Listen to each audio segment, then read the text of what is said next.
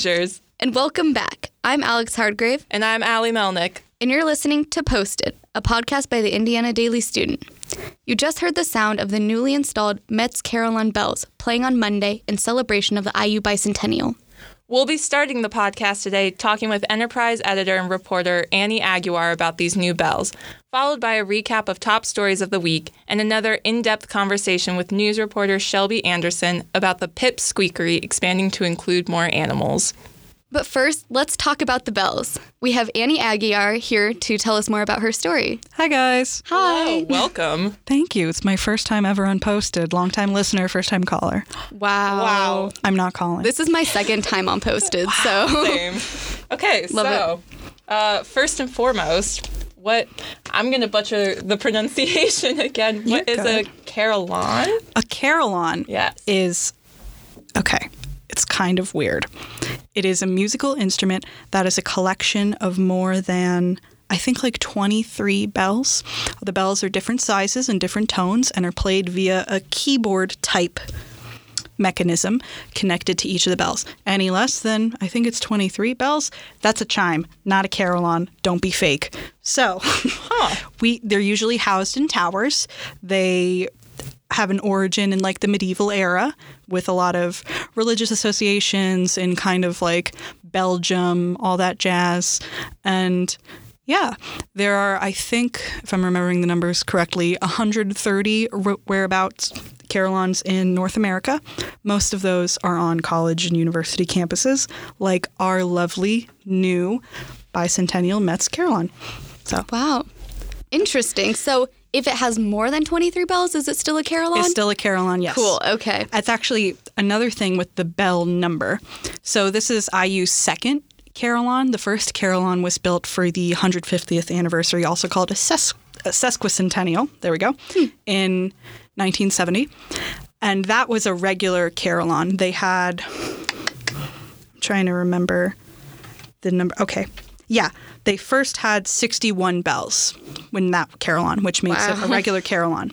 New carillon has 65 bells for new carillons, which makes it a grand carillon. Oh. Which is, there are not many grand carillons in existence. Wow. So, do you know how many there are? No, there's not a lot of grand carillon statistics online. I looked so hard. There's someone somewhere in America who's like, there are 10 of them. They're listening right now, and they're writing one in. filing cabinet in their basement with all the grand carillons. Yes. For sure. Wow. Yeah. That's wild. So why did you take on this story and like learn all of this stuff about it? This isn't an interesting answer. Okay. Oh, wait. I'll try to make it. So our managing editor of digital, Vivek Rao, had this whole idea that he wanted to just get the numbers on the bell towers, and he wanted a writer to accompany him on doing this whole thing and write the text for it. And my like internal beat of stories I write is just like weird stuff that just randomly strikes my fancy. So, like, yeah, I'm the type of reporter who will, like, it's time to learn a ton about bells. For example, these bells were made in a bell foundry in the Netherlands that's been operating since the 1800s. Also made bells that are in the Notre Dame. I'm trying to find the name of the bell foundry in my notes. I will butcher it. Royal Eisbouts. Unsure. Cool. So, but yeah, the 61 original bells were sent back to be refurbished and like retuned. I don't know how you tune a bell. They know. And the 4 new ones were also made at that same foundry. All of the bells have, I love bell facts. All of the bells have quotes inscribed on them. The first 61 from American or English authors made for the sesquicentennial. And then when it came time to do the bicentennial one, they were like, oh, we forgot to include any women. So, because women that just didn't happens. have Women did not talk before 1970, name a woman. You can't. Oh, no. With the 4 new bells, they have quotes all from women writers. The first one, and the largest bell, is from Sappho, the Greek poet. Then you have a quote from Hildegard of Bingen, who is like this German abbess polymath, one from Emily Dickinson and one from Maya Angelou, to try to make it a little better. But yeah, cool bell facts. Love that. The largest one is 12,000 pounds. Wow. How much did that cost? Do you know? They don't have individual cost breakdowns for each of the things, but the budget for the whole project was $7 million. Wow. Yikes. Coming from private donors. Okay. So, yep. Not tuition money. Not tuition money, no. Good. Tuition dollars did not go towards the bell. And you know what? Personally, just me, I'd be fine if my dollars went towards that bell, because that's a cool bell. It is kind of cool. Mm-hmm. Yeah. So I know that's a hot take, but I like the bells. Does it chime like every hour now? I haven't heard it. Okay. Like, so on the day that it first rang, it rang like 200 times or something like that. oh, that makes sense. Yeah. They're not going to, as far as I understand, I might be incorrect in this. It's going to be for like special events, some concerts. You can have a live player in like the little playing cabin, or you can have kind of pre-program it with a digital file to have a song set up. But yeah, I'm not sure what the regular bell plans are. Okay, because I was kind of surprised I hadn't just heard Yeah. it ringing, but that makes sense. She'll be a Okay. chiming. So Cool. are people going to have, or not have to, but they're going to go in and like give performances? Yeah. There's That's so interesting. Jacobs is going to, I think in Ty's story I read something where they're going to start offering some instruction in how to play Big Bell Tower for Jacobs students and cool. faculty and everything. Fun fact. The person who plays a carillon, and I might mess up this pronunciation, is a carillonneur, like a restaurateur. Oh. Carillonneur. Isn't that a good word? Sounds like a dessert. right? Did you go to the first bell ringing? No. Oh, I was like, did you meet the Caroline I did of not. the bicentennial? Okay. I did not. Ty probably did. He probably did. Probably did. What a good reporter, Ty Vincent. True. Yeah. Okay. The largest one is a couple inches shorter than Shaq. The Whoa, largest really? one? Yeah. In diameter. I'd like to specify. Oh, Yeah. not in height. Not in height. No, it's probably far taller. But yeah, they range from about like the size of a coffee cup to, Shack. yeah, like 12,000 pounds. So, yeah. Wow. It's a nice lid on each different size bell has a different tone, and which is how they can get all the pretty music together. Hate to be crushed by one of those. Oh. Like a Looney Tunes cartoon. Oh, yeah. That would not be great. Not on my to-do list. But don't put that on the IU bucket list, first-year experiences. God, you heard it from me first.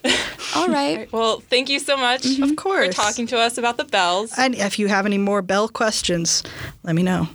Do you want to plug your Twitter handle or something? People sure. can DM you bell questions. Oh, my God. Well, I should, but, like, no one will know how to spell my first or last name correctly.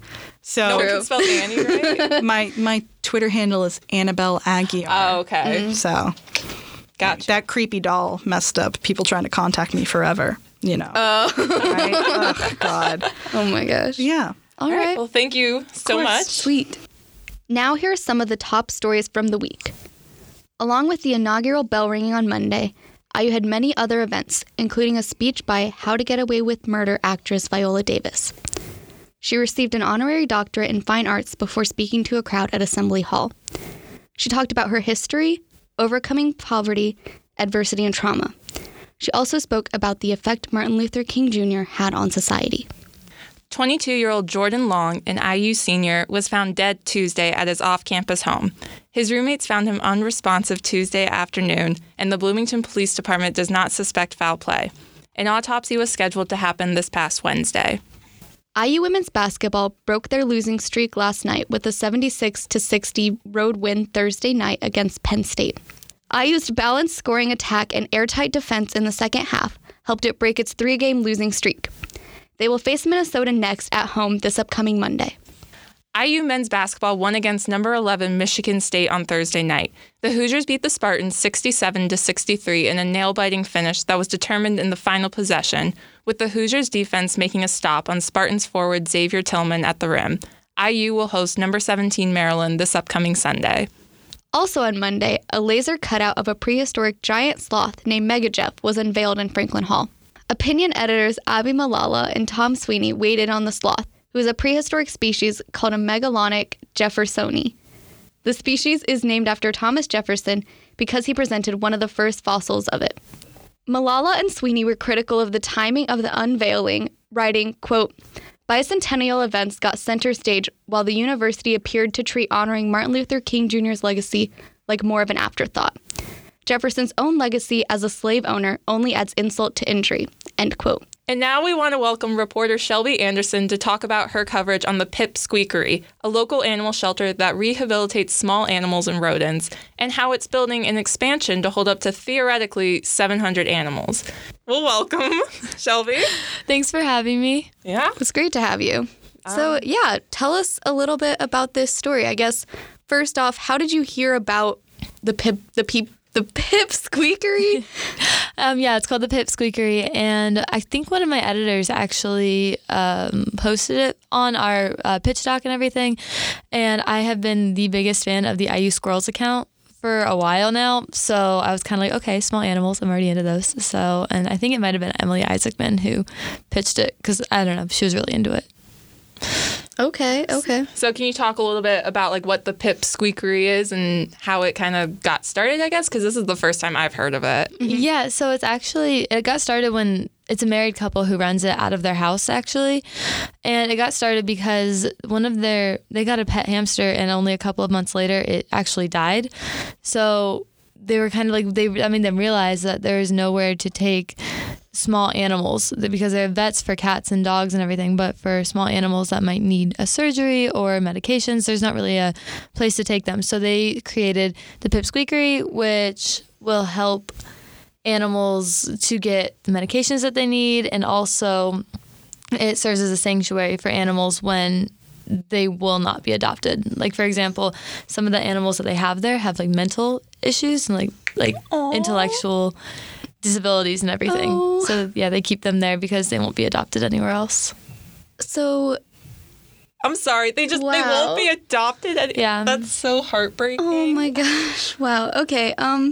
Did they, so the owners, how did they learn to care for these animals? What was that? Did you talk to them about that at all? No, we didn't really talk too much about how they learned. I think it was just trial and error, I would assume, because I know that Alex Hernley, she is one of the co-owners and everything, but she's an attorney during the day, and I know her husband Jason is a nurse. So neither of them are veterinarians by trade. Wow, but they're saving these animals. Yeah. That's cool. Yeah. Okay. So how many animals do they have now, and how much I said theoretically 700, but is that just going to be like an overnight thing, or is there an overflow of Pip Squeaks? So currently they can fit between 100 and 150 animals in their shelter or in their sanctuary, because like I said, it is literally in their basement. But that also depends on what kinds of animals, depends on how many they can have there. So the new facility that's going to be built for them, it will be being built over the summer. It should take up to about 3 to 4 months. Mm-hmm. And then they'll be furnishing it and moving the animals, which I'm sure will be a whole other process on its own. Were there any specific animals they talked to you about? So they actually have, one of the other people that I talked to for this story is Julie Gray, who is a volunteer there. She's one of the only volunteers that they have right now, because it is such a small facility that they don't have a lot of people who come over. But she is not only a volunteer, but she's also a foster parent for them. So she has fostered 2 rabbits for them, and then ended up actually adopting them. They are back at the Pip Squeakery now, but while they were able to not need the 24/7 care, they came and lived with Julie, and she says that she loves having them and she takes them whenever she can. Oh, so can people adopt these animals? Theoretically, most of them need so many surgeries and medications, and it's a financial burden. So most people would rather go for a hamster or a bunny that doesn't have these issues. So the ones that do get brought to them that have injuries that will be able to be fixed, like a broken leg or something like that, they will send it to a regular shelter where they can be adopted. Okay. Good to know. Yeah. Yeah. Alex actually told me that they decline, I think, about 20 animals per week. They send them away. Wow. Just because they don't have space right now to just have a place for them just to heal. They mostly keep it right now for the animals that will not be adopted. Jeez. Wow. So did they get funding? Was this a fundraiser that they're now able to afford this space, or is this out of pocket for them? Well, so they actually have an Etsy store, and they sell a bunch of like T-shirts, mugs, stickers, all of those things that are made by the artist Paul Love, who is actually from Indonesia. She's pretty famous in the artistic world of hamster stickers and T-shirts. It's such a specific group. It really is. Okay. But she has a website. It's all on there. It's great. But yeah, they have an Etsy store that helps them. And then they actually told me that they raised I'm going to get the number wrong because it is not right with me, but I think it's something around $13,000 just from people who donated through their Facebook, who all donated under $10. Wow. wow. So Okay. all of the people who just donated under $10, they raised that much money. The actual number's in my article. But Oh, that's so cute, though. That's great. Yeah. I love seeing Yeah. So did that you sort of thing actually happen. visit the Pip Squeakery? no, I wasn't able to just because it is in their home. They don't typically invite a bunch of people there. So I just did phone interviews for this. Oh, okay. So I was going to ask what was the I know. cutest, but Oh, no. In their new facility, they are planning on being able to have a bunch of people there and not only holding the animals, but they're also hoping to have educational events that go on there because their main goal is to be able to not have people have to give up their pets. So if it is someone's hamster is a lot more expensive than they thought it was going to be, then helping them to find another way to still keep their animal. That's really cool. Yeah. Wow. So they'll have Okay. educational events, volunteers will be able to work there. more adoption of will that be more of an option? I think that'll probably depend on, and again, this is my thought process on Yeah. it, but I think that'll probably depend on how many animals that need to just be sanctuary animals they get now that they have more space for them. I would assume that if they don't have as many animals that need to be in the sanctuary to fill the entire 500 to 700 that they have capacity for, they'll take in some that can be adopted. But I don't think that it's necessarily in their plans. At least they didn't mention that it was in their plans to me that they would create an adoption center there. Okay. Okay. All right. Well, thanks for coming on. There sounds like there's lots of exciting stuff coming up for them. Yeah, for sure. Hopefully we'll do another story on it once it's opened or something. Ooh, That'd be we can really look forward to cool. that. Okay. Yeah. Great. Thank you so much. Thank you. To read all the stories we've mentioned today, visit idsnews.com. Tune in next week for your weekly recaps and deeper dives into stories. Until then, I'm Allie, And I'm Alex, and this has been Posted. hosted by the Gals with the Mostest.